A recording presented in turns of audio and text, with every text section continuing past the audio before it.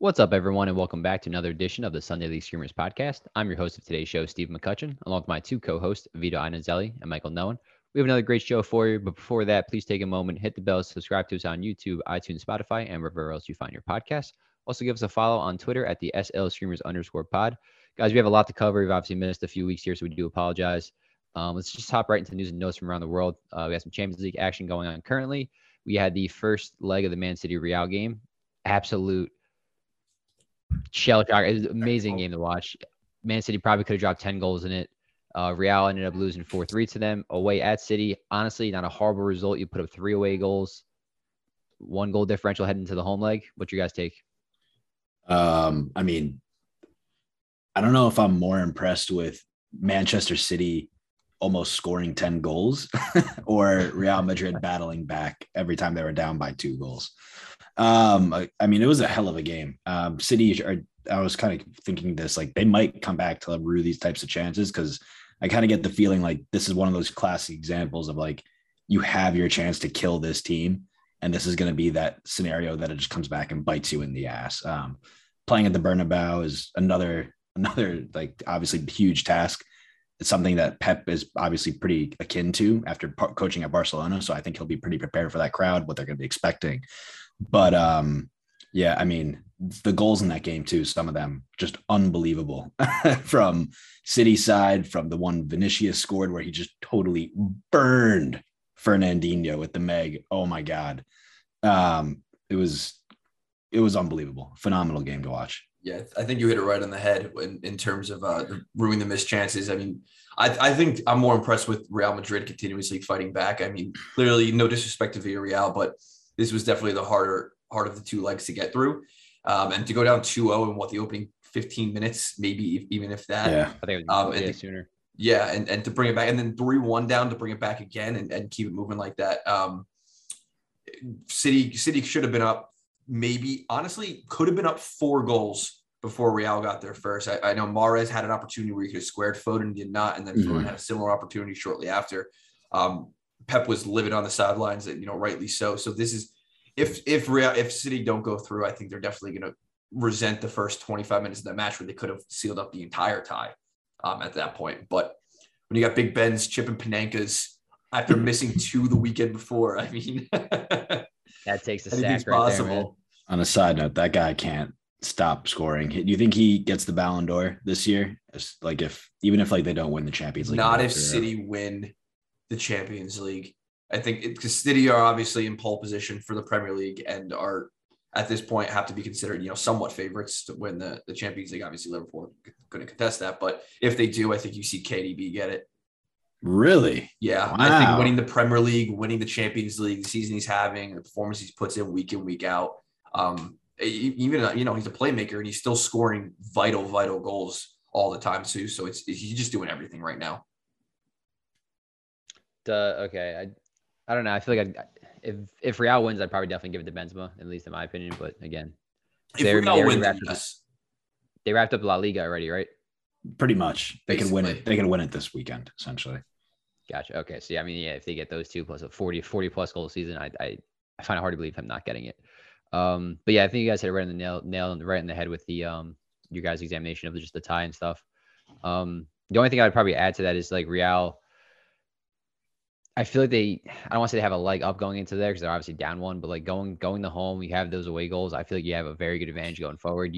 You took Man City's probably best shot and you survived. Mm-hmm. I don't want to say I'm favoring them for them to qualify, but they really got to fix that midfield though. They cannot, for the love of God, leave Casemiro out of that because they got overran in the midfield. Like it was nobody's business. So Militao had a horrid time back there too. He got turned by Jesus on his line one time. He was fighting for balls. I mean, the first City goal that went in was he stepped to the ball and didn't clear it. He did not have a good night, which is unusual for him because he's a top class center back, obviously. But he was a top class center back. We'll talk about it later. There might be a replacement in that back line, unfortunately. But yeah, it felt like Man City played an amazing team game, whereas Real had a few stars just show up, have an individual brilliant move, like a moment in order to get their goals. So we'll see how it goes, though. Yeah. The other leg we already mentioned a little bit. Liverpool 2, Villarreal 0. Honestly, Liverpool start to finish. I feel like they can pretty much control this one. Yeah, not much to read into it. I mean, Villarreal, there was maybe one or two chances they had prior to those goals, but once that first goal went in for Liverpool at Anfield, you knew it was pretty much game over at that point. Villarreal probably didn't really have a shot in hell after that. So, yeah, a little bit of luck got it rolling, but once the floodgates open for Liverpool, they don't seem to close. I mean, in all honesty, they controlled 95% of that game. The press was working at its most efficient level as you could possibly want it to, too big of a mountain for Villarreal to climb back, unfortunately, at this point. I think their game plan was obviously go in there, but batten down the hatches, absorb the pressure, and bring back even a 1-0 or a 0-0 back to home soil. But I think 2-0 to go to home and expect to have to not only score 2 goals and play a little more open and fluid, and to not let Liverpool, the best attacking team in the world, score it's I think too big of a task at this point in time. They pulled off a few shockers, but this one might be a little far past. But again, wouldn't be surprised. They are a pretty solid team. Also, just a little bit of news out of the Champions League, something that's been proposed recently. There's a new Final Four format that they're possibly wanting to implement. So basically, kind of roundabout way would be they have their quarterfinals matches. Then for the semifinals and finals, they're going to play it in the host city. So they're going to stay right in that city. Have the semifinals just say beginning of the week. Obviously, the winners move on. They play in the finals towards like the end, maybe this next weekend or whatever it might be. What's your guys' take on that? No bueno. So also, sorry, there wouldn't be a semifinal 2-leg, a home and away match. It would just be one single match and then moves on. No, it's stupid. I'm getting really kind of frustrated with the changes that UEFA are continuously implementing. I mean, I think this is the second or third change we've talked about in the last 4 or 5 months regarding the Champions League. The first being the expanding it and the way they're doing the team selection and everything else. But I think when you're talking about the biggest game outside of the World Cup final, the Champions League final is the second most wanted game to play in for these teams, right? For any player. And to not have a 2-leg affair in the semifinals doesn't make a lot of sense to me. It takes the crowd atmosphere out of it, going to a neutral venue for the semifinal legs. And it doesn't allow these teams to prepare for the final. I mean, next week, we're going to know who the Champions League final is going to be between. And it gives these teams 3 weeks to prepare tactically, and you get the highest quality game possible. And I think this type of format where you're looking at it over 1 week takes away from that. Especially in terms of tired legs. When the season's over and done and dusted, there's still a week in between the rest of those legs. That's not going to happen in this format too. I think you're just decreasing the quality of the games moving forward, especially when you talk about UEFA wanting to increase the number of games. They cut down the number at the most important, crucial stage. It just doesn't make sense to me.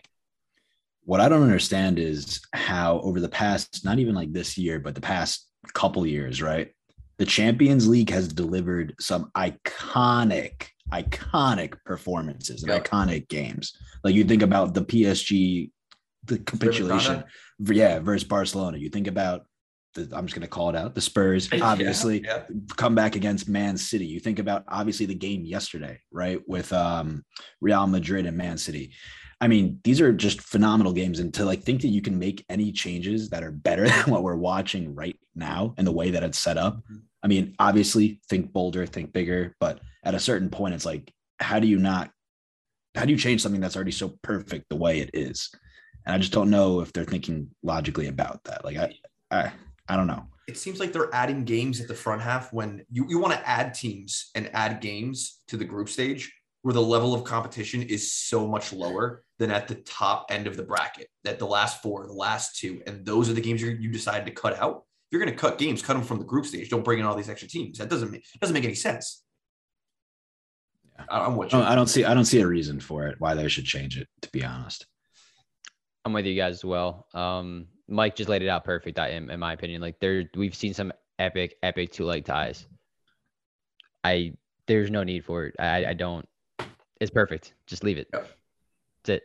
End of story. It takes a little bit of the tactical nuances out as well, knowing that absolutely we got to play this way, right? Yeah, because you wouldn't see like your Simeone or your Emery coming in and trying to hold the hatch down because they know potentially hey, we have our better chance at home. That we're going to play the game plan we know how to play. and you wouldn't get these fairy tale runs that happen, right? So I personally don't see a need for it, because then you're just making it harder for those types of teams to advance and have those true amazing stories and just headlines that people love to follow. It's like you're cutting out some styles of play that teams are built to perform at, and only implementing, hey, you got one game, you got to go out there, we want a complete open game. And some teams aren't set up like that. And I know people are going to say, oh, well, they should be, everyone should be attacking. And this, no, it shouldn't be that way. Teams So should if you guys are find wondering if you're wondering who's in support of these potential changes, you can kind of just guess the team names, mostly any big powerhouse European team. Yeah. If you're wondering who's in favor, Liverpool. So shocking. Moving on over to the Europa League and from the Premier League, West Ham is playing their first major cup semifinal since 2013-14 season. Hopefully goes a little bit better than them. Last time they were in a tie like that, they lost to Man City on aggregate 9-0 in the EFL Cup. Ironically, West Ham's last time playing was there, and then Moyes' last time managing was also on the other side of that leg, when he was managing Man U, and they lost to Sunderland, which throwback name at this point. But so yeah, not good for record's sake, but hopefully it goes a little better for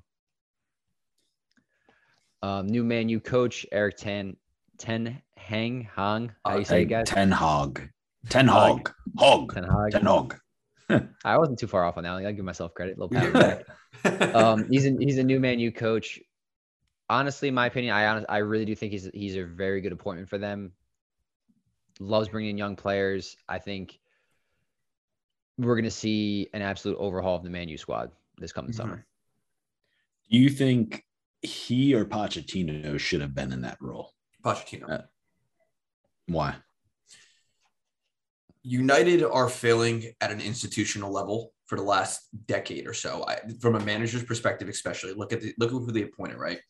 Sir Alex Ferguson himself. Sir Alex, Sir Alex Ferguson himself picked his successor, handpicked him, failed. You went and got Jose Mourinho, the special one, failed. You went and got the guy who invented the Gegenpress, responsible for Liverpool's success, failing. Van Gaal also. Louis Van Gaal. Yeah. Louis Van Gaal. It's not a manager issue. It's just a manager issue. It's a manager issue. It's a player issue. It's the board issue. It's an inherent poison that's running through this club at this moment in time. And United aren't Borussia Dortmund. They're not Ajax. They're not Sevilla. They're not going to be happy just promoting youth through these teams. They're one of the top 5 most profitable franchises in the world, and they want to spend that money, bring in these star players and do these things. And I don't know that Ten Hag is going to be that type of manager for them. I don't know if the fans are going to get behind that either. Obviously, you want to see youth get promoted. I'm not saying that's a bad thing, but I think Pochettino is a better choice for managing top-level talent the way he has throughout his entire career, and also being a tactical master at the same time. I mean, just kind of naming some of their signings, right? That they haven't really panned out. Van der Beek, I think it was about 35 mil. Well, now that might actually pan out. Might work out. That was a long con. That was they knew in advance. They knew what was going on. But let's just say he's one, right? 35 million. I would say, I don't want to say Ronaldo's not working out, but also at the same time, he's basically leaving a 1-year rental. So you paid a bunch of money for him, right? He didn't come on a free. No. He was like 35 or something, 40 mil. No. I forget. Yeah, he cost money. They're not making Champions League, and they had him in the roster this whole year, so I would consider that. Don't forget about the king. Well, our favorite player, Harry Maguire, about 80 mil, give or take, right? Lukaku didn't pan out for them as well. They might have wanted to. The list goes on and on. Alexis Sanchez, how much they pay for him? A lot. Or is he alone? No, it wasn't a lot because he was running his contract down. It was like 30 mil only. Gotcha. Yep. Yeah. Actually, you hit it literally right on the head. 30 mil. Well done. So I mean, it just doesn't make any sense. They've spent so much money. It feels like they're going through the same process over and over again. Like new manager, overhaul the squad, new manager, overhaul the squad, and it's just not working. Yeah, to me, I kind of compare this to Chelsea a little bit, right? They want to go out and get these big name players, and they're both turning over managers left and right for the most part. The difference being that when Chelsea buy players, they're who the manager would like to fit into his system, and they're spending the money, and the manager turning over. United are going out and buying players because the board wants the name. You can look at Paul Pogba, for instance, and you might not agree with me, and I understand that. But for me, Pogba has not been a success at Man United. He's been injured how many times? He's not shown up how many times, been catching the flack from fans. Yes, he's putting in dazzling performances here and there, but even that price tag, would you say he's justified it with being out of the Champions League for how long, not contributing as often as he should? No, he hasn't. So like even the big names that they're bringing in are a problem because they have no identity whatsoever. I mean, even Depay. Now, yeah, there's a big difference between. I agree with you on Pogba 100%. There's a big difference between Pogba at Man U and Pogba playing for the French national team. Oh yeah, like I would take that Pogba in a heartbeat. The Man U one, no, I'm good. Thanks. See you later. He wouldn't even start for Chelsea or like Arsenal. Don't think so. Tottenham. He'd probably start for Tottenham. Maybe. He would definitely start for Tottenham. Maybe not Arsenal the way things are going, but Tottenham, yes. Yeah. Regardless. I mean, the way I see it is if any manager can come in at this exact moment in time where shit's hitting the fan and they have a true opportunity to hit a reset button and do what they want to do, Ten Hag, if they plan on sticking with him for the next 3 to 5 years, he's the guy. Like straight up, he's a brilliant tactician. He's unbelievable. You give him the keys to the kingdom, he will probably bring you some level of success that you haven't seen in a while over the next 2 to 3 years, realistically. Yeah. Pochettino's more for, hey, we're going to, not to say they wouldn't let him have a say in the signings and whatnot, but he's definitely more of the type of person where it's like, hey, this is what we got, get the best out of these players. And if they don't plan on doing anything else with what they have, then Pochettino is who they should have brought in. So I think it shows a statement of intent to like, obviously Ragnick's point in those press conferences, what they plan on doing, how they plan on operating, and, where they want to bring in and offload a bunch of players, which is why they went with Ten Hag. Yeah. I think down the line, this will probably be the better decision, but in the moment, I can understand why a lot of fans would have really wanted Pochettino as well, realistically. They're probably saying that, like, they're probably 3 years away from Champions League, right? You're gonna take this year. They're not gonna be in for next season. The upcoming season, they're gonna bring in a whole new roster. They're not gonna gel right away. More than likely, not gonna make top 4. I would imagine. Could be wrong. So then you're looking at 2 years then, and then the following year, so it'd be Ten Hag's second year in charge. Yep. That to me, that'd be their top 4 push year. Yeah, I think his success is really going to depend on whether or not the United board switch up their tone and back him instead of the players. When players play for their manager in the way they want and they give effort, you get performances like Spurs when Pochettino was managing. You get performances like Barcelona and City and Bayern players when they love and respect Pep and everything else like that. Obviously on top of being great managers, but that has to be the first thing that changes for me for Erik Ten Hag to find any bit of joy there. I say they find a way to bring Desk over, have right back, get rid of Wan-Bissaka, and then also bring in Frankie de Jong, get like a 2-player trade. Have that, like, you have the 3 of them with Van der Beek in there as well from the original Ajax team. Whew. They're talking about that right now, actually, a Van der Beek swap. I forget with who. Rashford.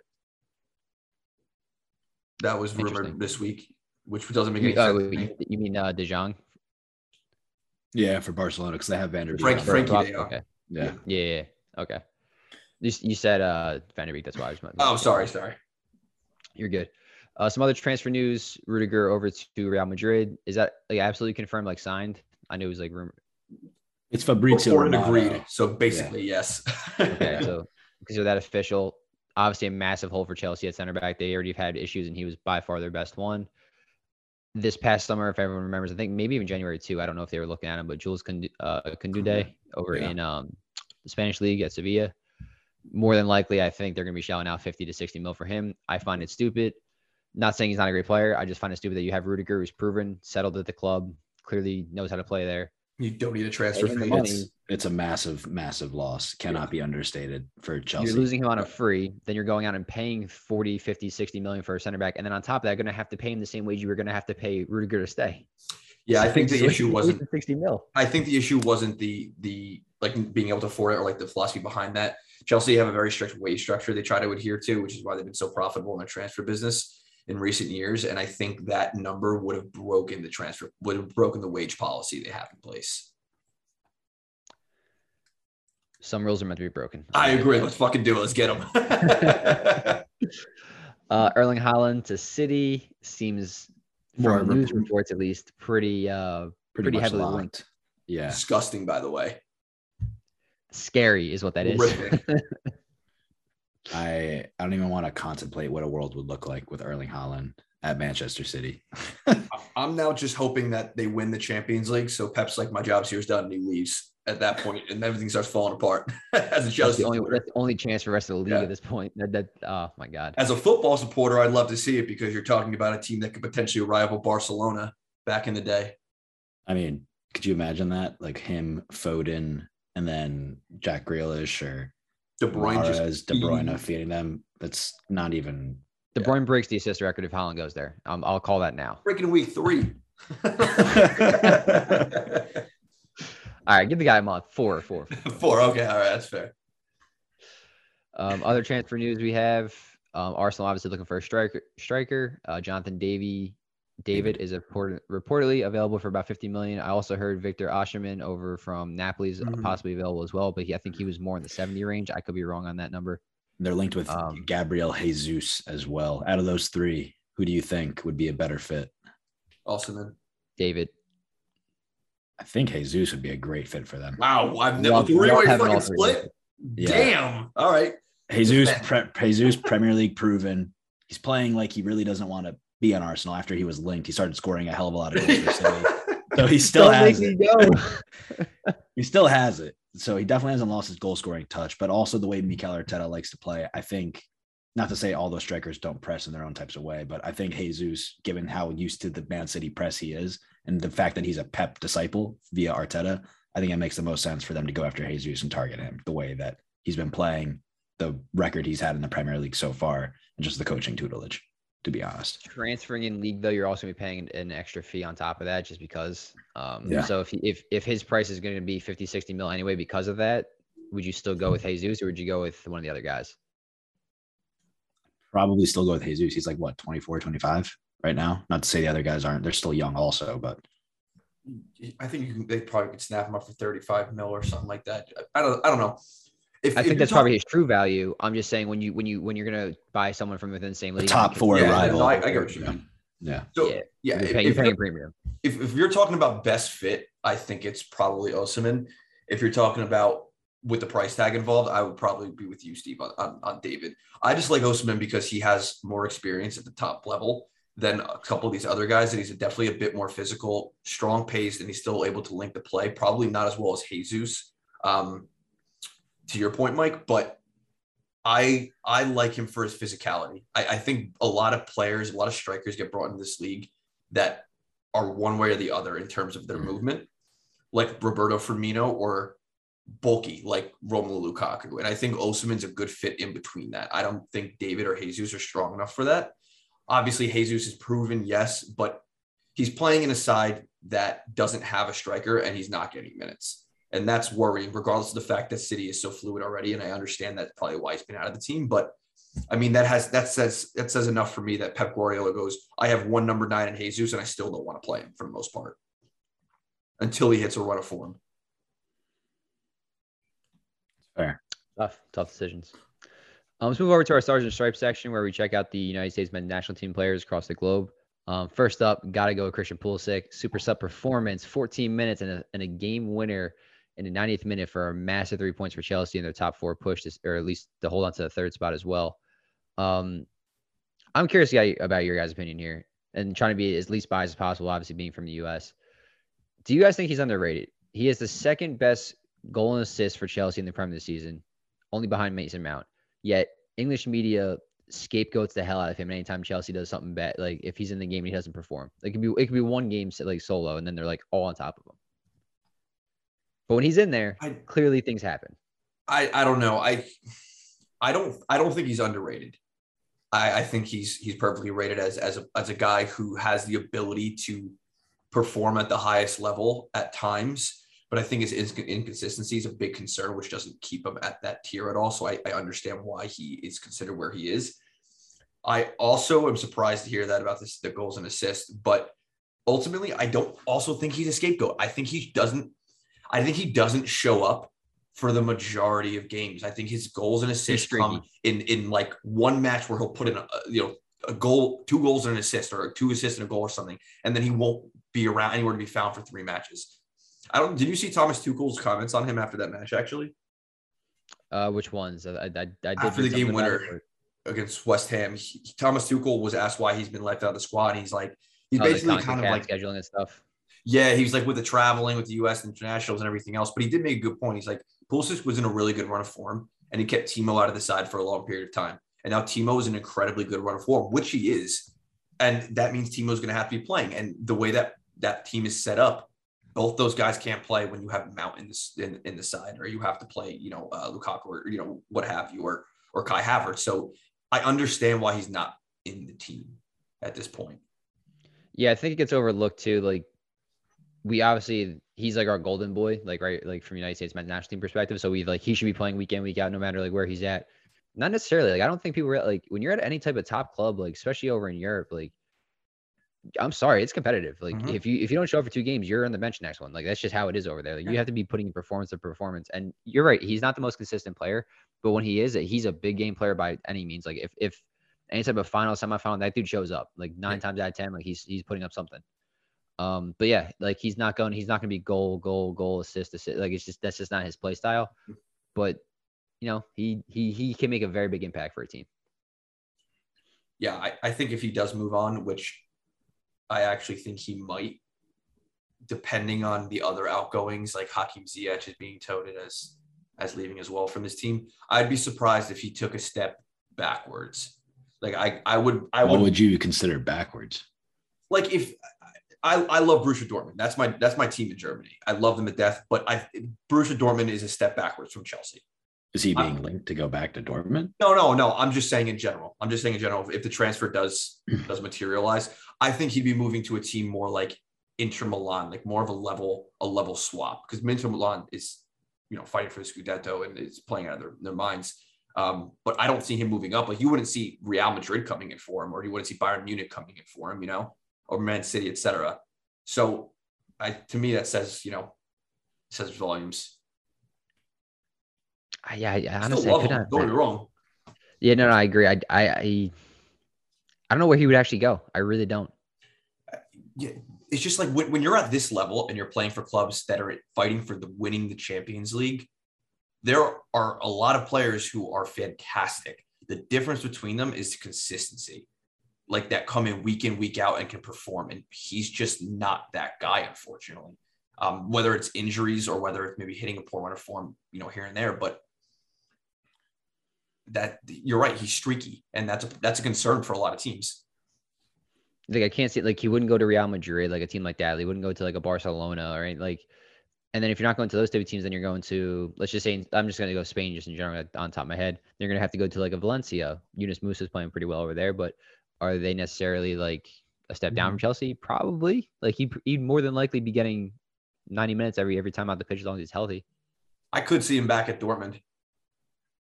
Possibly. Definitely on the MLS though. Moving on. Jordan Pefok, another great game for him. 83 minutes played, 2 goals, and a man-of-the-match performance. This guy keeps on tearing it up over there. I can't believe – I don't see in the future one Mexico miss screwing up his chances. But again, I think, we kind of hold him accountable for that as well. Should still be one of the go-to guys for a number 9 spot moving forward. Do you guys disagree or agree? Agree.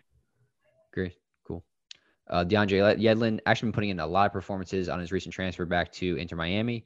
90 minutes played, 1 assist, 54 touches on the ball, 2 out of 2 successful dribbles, 5 clearances, and 7 recoveries. I don't think he was man of the match this week, but I think he was the previous one as well. So good for him. Listen, he's pretty much would you guys say our number 2 right back at this point behind Desk? Yeah, he absolutely needs to be in that team. He's now our most veteran player. Yeah, from an experience perspective. And Desk, is there any time frame on how long his injury is? He'll be back by the World Cup. That's and it's basically the end of the season, end of May, probably early June. I could probably see him in there for the friendlies. I think they start in June, right? Yeah, around that time frame. So I think, at least from what Barcelona told us, he should be back by then. A name I don't know if you guys are too familiar with or not. Haji Wright. He has 89 minutes played, 1 goal in his last match, 4th straight game that he scored, 5 goals in his last 4 games. So, for anyone that might be unfamiliar with this guy, he's an amazing player at the youth national team levels. So when he was a U17, I believe, he scored some ridiculous amount of goals for us. Do you think with our trouble at the number 9 position, is anybody worthy of a call up at this point? Potentially, as Greg has always said, form is king, right? Unless you're John Brooks. So that's the asterisk. So yeah, he should have a call up. Him, Cameron Carter Vickers. There are certain names that I would like to see in that friendly or those friendlies, but it's been pretty widely reported already that obviously they're going to be sticking with the majority of the team they want to bring to the World Cup, which makes sense to just build on chemistry. So I'd like to see 1 or 2 of those names, but I don't know if he'll sneak into a camp, or maybe he sneaks into a camp, but he doesn't make the final cut. Let's just say that. So I just looked up Wright's goal tally for the U17s, 34 appearances, 27 goals. U17 is a lot different against playing 28-year-old men. I'm fully aware of that, but I'm just saying, like, go throughout the years, like he's at that point now too. Like that was back from 2013 to 2015. So you're talking, he's 24 now. 9 years ago, he was playing U17 at 15. Yeah, I don't know. I think I'm with Mike on this one. I think it's worth giving him a look in for the friendlies and seeing how I could perform at, some, the next higher level. But ultimately speaking, I would have to agree with Greg if he left him out, just saying from a perspective of, what you're going to get with P-Folk, what you're going to get with Pepe, and even Ferreira has been putting in strong performances. He hasn't been found his finishing touch, which is obviously a concern, but I don't think the 3 of those guys have looked poor enough to be left out of a World Cup for a young guy at this stage. I think he's definitely one to keep your eye on, but it would be tough for me to justify bringing him in, barring like an injury, God forbid. Unless anybody, in my opinion, starts really lighting the world on fire, I don't think you're going to see too much of a change in any lineup or any roster, to be frank. Especially this late in the season and beginning stages of the next season when you pretty much have it set. Yeah, fair enough. Yeah, and it's also an off year, being that it's in the winter. So, after these summer friendlies, I feel you pretty much have your 23 in mind. Yeah. Kellen Acosta, 90 minutes played, 1 goal, 48 passes completed, which is the most in the match, 6 recoveries and 2 clearances. Good performance by him. Again, probably our backup number 6 behind Adams right there. So we definitely need him in form. Probably, the year. Definitely, 100%. He has to be. Okay, Mike confirmed it. Yeah. 2 friendlies that are set for the United States, Uruguay and Morocco, both confirmed before the World Cup this summer. Not bad. Uruguay's in the World Cup. Morocco is not, to my knowledge, right? No, I believe they are. Are they? Pretty positive. I think so. We have to look that one up. Yeah, regardless, when Mike checks that out. I think those are 2 good friendlies to have. I mean, you're not playing against Argentinas and Brazils where you're going to overrun. You're gonna be able to play against these teams right now. Uruguay, no disrespect to Morocco, is a stronger of the 2 opponents, so you're probably going to put out a stronger force lineup against them and seeing kind of a tune up for those the guys in mind that are initial starters. And then Morocco, you're probably going to make a couple little tweaks here and there for a couple of maybe your second string players who can get a look in and see how they perform. So I like the friendly choice here. Yeah, they are in the World Cup. There, okay, yeah, even better. They're in Canada's 2 World group. Cup qualified teams. Then moving on to just a couple woes that we had. Obviously, we already mentioned Dest hamstring injury. Just another person. We have him. Reyna are out.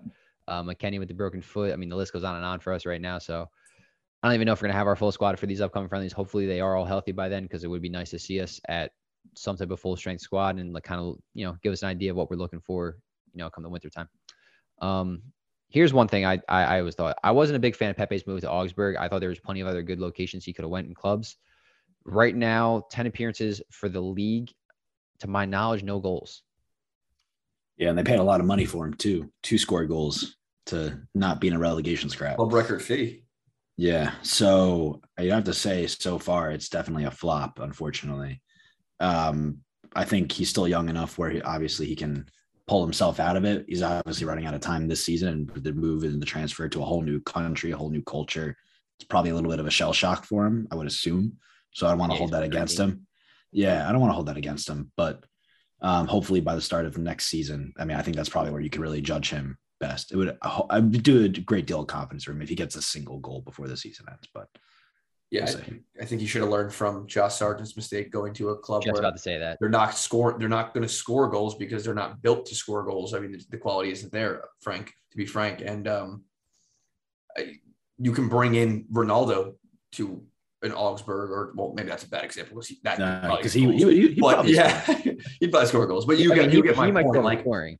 when the team isn't the team's not expansive, they're not going to look for goals most of the time because the quality is usually not there. He's not going to get a lot of chances to begin with, which is obviously a problem for a striker because then you go a game. If you get one chance in a game and you don't convert it, that takes a knock to your confidence. But if you play for a team that gives you 5, 6, 7 chances, that's where you find one, and that one time, even if you miss the other 5, it does a lot for your confidence. Hey, I got a goal, and that's just not happening.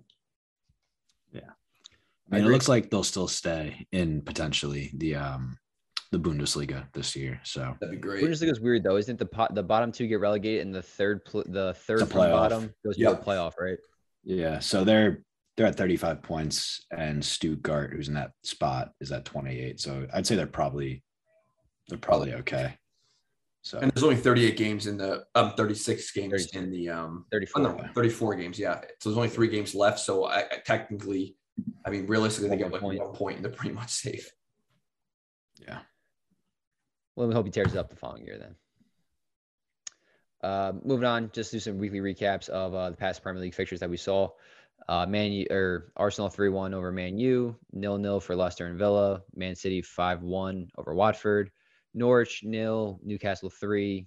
Is Newcastle top half of the table now? They are cruising. It's crazy what money can do. Who would have knew? Especially where it comes from. Moving on, Brentford 0, Spurs 0, Chelsea 1-0 over West Ham after a Pulisic goal that we mentioned. Brighton 2, Southampton 2, Burnley 1-0 over Wolves. We'll get to that result in a little bit. Liverpool 2-0 over Everton in the Merseyside derby. Interesting kind of takeaway there was there was a penalty. We can kind of talk about that in a little bit that wasn't called. And then Palace 0, Leeds 0, another big point for Leeds at the bottom of the table. Top 4 race, what are you guys feeling right now? Chelsea, after those 3 points over West Ham, feels to me that they're pretty much secured in that top 3. Yep. If not definitely top 4 in general. The top 4 race really, I feel like just comes down to Arsenal and Tottenham at this point. I feel like they've separated themselves from the pack. Yeah, I feel like it's a matter of who wants it the least, to be frank. It seems like at every opportunity, like when one team has a chance to go ahead, they go, nah, you know what, you take it. Nah, you take it. And this week was Arsenal's turn to take it. And now they're sitting 2 points ahead of Spurs. But ultimately, I'm sure as everybody knows at this point, it's going to come down to the North London derby. Unless the teams start dropping more points, Arsenal definitely have the tougher run-in of games still to go. Not to say Spurs don't have to play Liverpool, but the North London derby is going to be the make or break moment for those teams. So whoever wins that game, you could probably say confidently is coming out in the Champions League spot. So right now, Arsenal's to lose given the points and the way that they're kind of sitting. So Spurs had their chance and they fucked it up. It's tough to say who. I think the top 3 is set in stone for the most part now at this point, especially considering I can't believe I'm saying this, but Chelsea have a game in hand over Arsenal and Tottenham, which is wild considering how long both those teams had games in hand, like 2+ games in hand. Yeah. You're right. It's going to come down to whoever wins North London derby, obviously. And it just depends on which team decides which version of themselves is going to show up, Jekyll or Hyde, you know? Do you think that the top 4 is officially gone for United, being 6 points back of Arsenal having played an extra game and 4 points back of Tottenham having played an extra game? The only reason I'll say no is because Arsenal and Tottenham have to play each other, meaning it could be a draw. Neither team picks up points, and Man, you can get a win, grab a win, and only be 1 point out or one match week out. So theoretically, no. Way they're playing and the way Tottenham and Arsenal look, I would say they're done. I mean, they had an opportunity to close ground and play Arsenal, and they just totally shit the bed. So 3 of the last 4 losses. I know they have been shitting the bed. And only wins over Norwich with the Ronaldo hat trick. So barely, by the way. So I mean, I really do think that team is just devoid of any confidence at this point. So no identity. I don't see them making a push to get to that level unless Cristiano Ronaldo literally carries that team on his back, which is possible. It's possible, but I don't know if he's going to have the legs to do that over that stretch. Listen to this. Wolves are at 49 points, right? And they have a game in hand. If Wolves were to win that game, That means West Ham and Wolves are only 2 points behind Manchester United on the same level of games played. One slip by United and then wins from those teams pushes United out of any form of European football. Also very possible. There's a chance it's a 2-point race between those three to even get to a final spot in Europe. And Wolves have been slipping a lot lately too. They're also 3 of the last 4 losses. So it will be interesting to see that. You have the 4th spot, and then like Vito just mentioned, the European competition just in general for Europa League and then European Conference. It would be cool, really cool to see Wolves at least kind of squeak out that 7th spot. You have to also consider too, if West Ham are out of it in the race, how far do they go in that Europa League, right? If they can make a run. Oh, actually, they win that. We get a 5th. God forbid. They get a 5th spot, right? So yeah.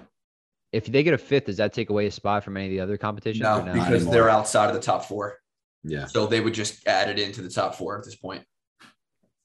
Interesting. Basically, no, that's not true though, because if City or Liverpool, who are expected to get to the final, that means guaranteed one of them win, which means it opens up a 5th spot on top of that. So you can't have more than 5 teams from that league that's in. So then the other way, then yeah, Wolves will be in at that point. You know what I'm saying? Because you can't have more than 5 teams in the Premier League in. So if the Premier League clubs wins the Champions League, then whoever's in 5th place goes into the Champions League, I believe, in that league. So if Wolves, if West Ham don't win the Europa League, then 5th place will go to the Champions League possibly. I believe that's how it works. I don't think so. Okay, then. That's how that works. You can't have more than 5 teams from a domestic league in the Champions League. No, I understand that. I would just think the only way that you get the 5th one is if they win the Europa League and they weren't in the top 4.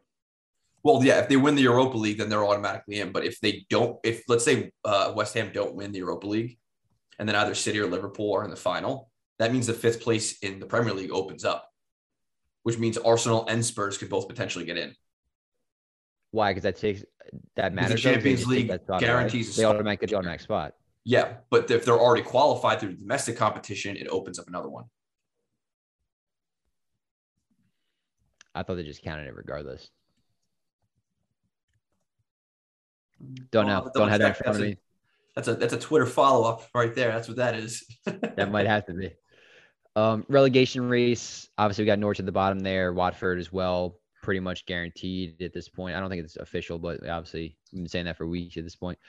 Regardless, we do have an interesting kind of scenario at the bottom, though. Leeds, 33 matches played, 34 points. Burnley, 33 matches played, 31 points.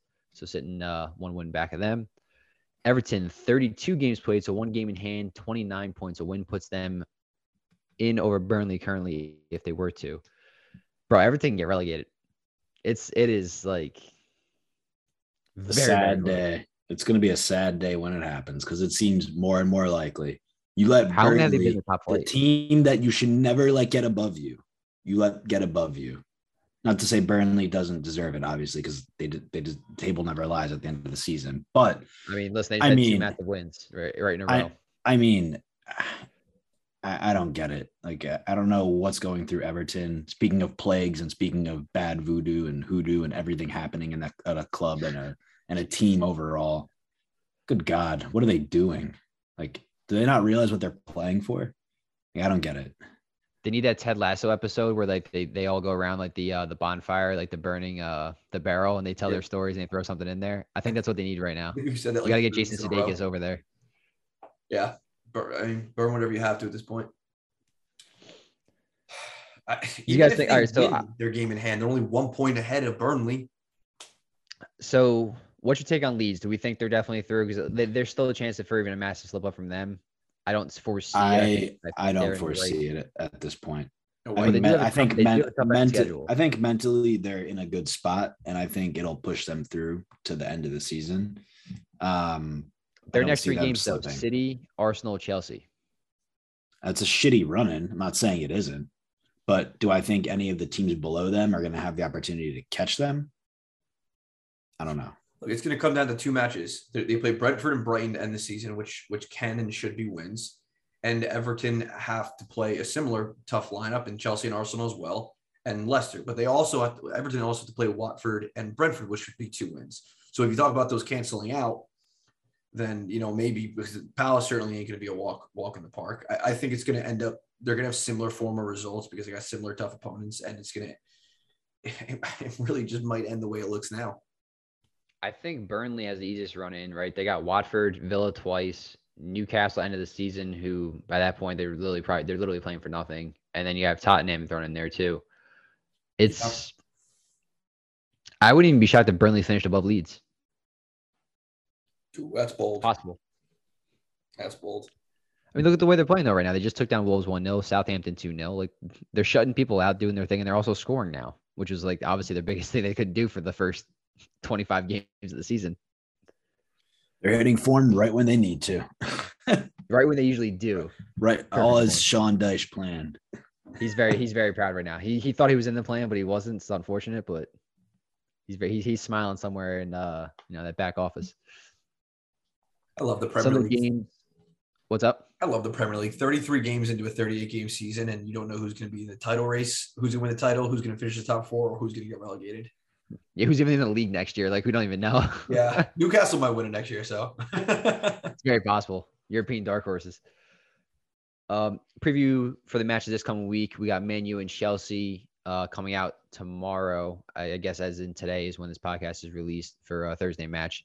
Then heading over to the weekend, Newcastle hosting Liverpool, Villa hosting Norwich, Southampton hosting Crystal Palace, Watford versus Burnley, Wolves versus Brighton, Leeds versus Man City, Everton versus Chelsea, Spurs versus Leicester, West Ham versus Arsenal, and Man U versus Brentford.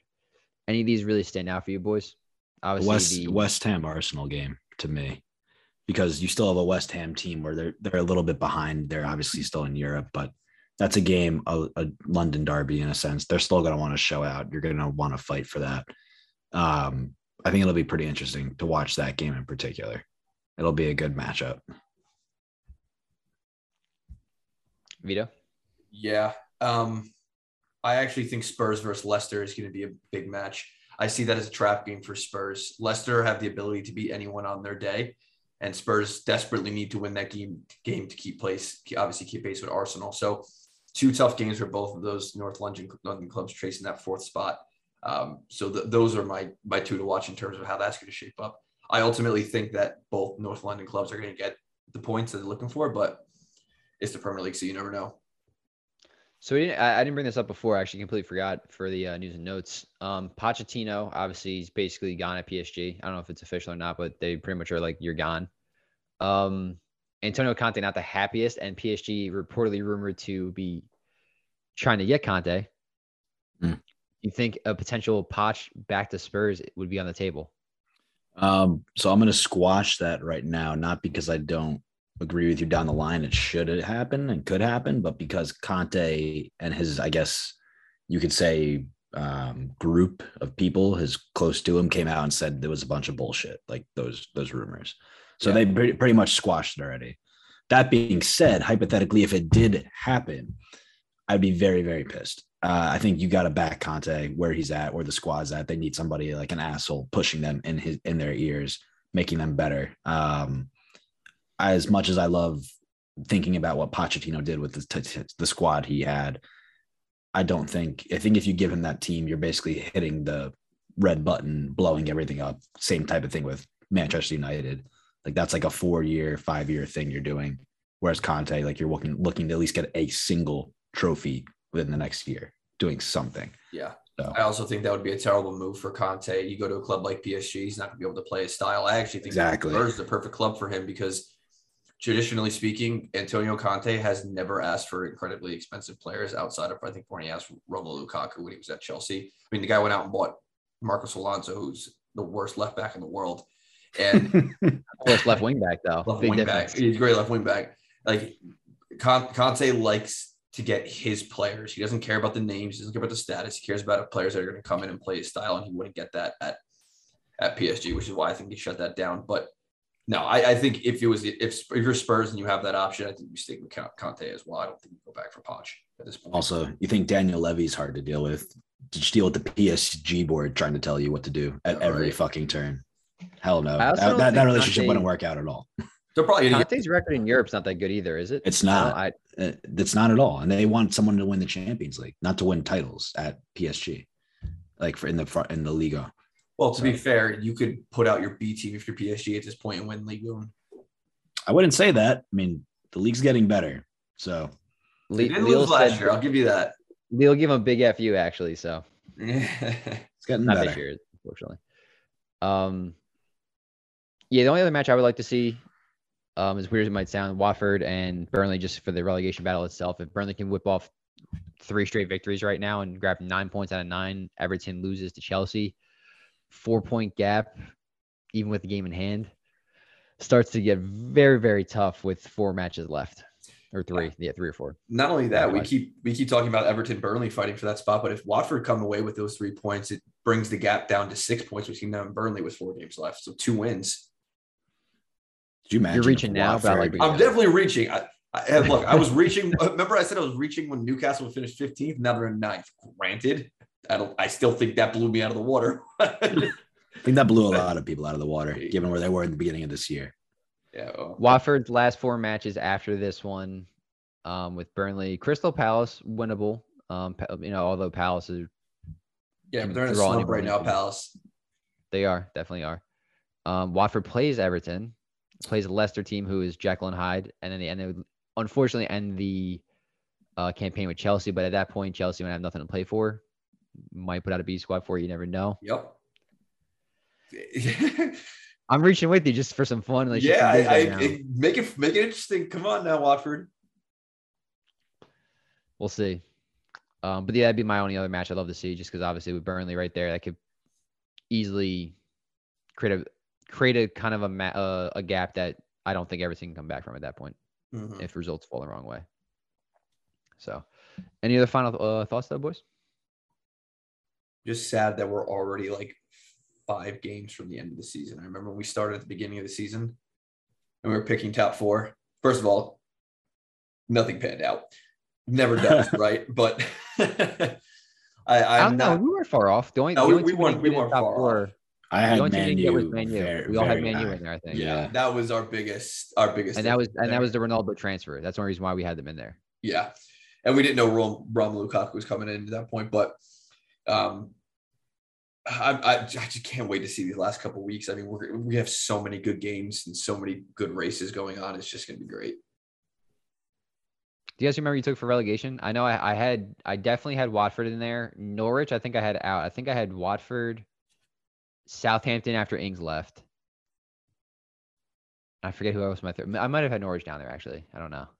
Yeah, I had Watford, Norwich, and I believe Brentford. I think that's probably what I had. I have it written down. I can check for next week. We should. Yeah, definitely bring that up. I'm kind of curious to see where we're at our prediction wise. Yeah, definitely. Anything else, fellas? That's all I got, my man. Nada. Alrighty. That'll do it for this episode of the Sunday League Screamers podcast. Like, comment, hit the bell, subscribe to us on YouTube, iTunes, Spotify, and wherever else you find your podcast. Also, give us a follow on Twitter at the SL Screamers_pod for daily tweets about the show, World Football, United States Men's National Team, and the Premier League. I'm your host, Steve, with Mike and Vito, signing off.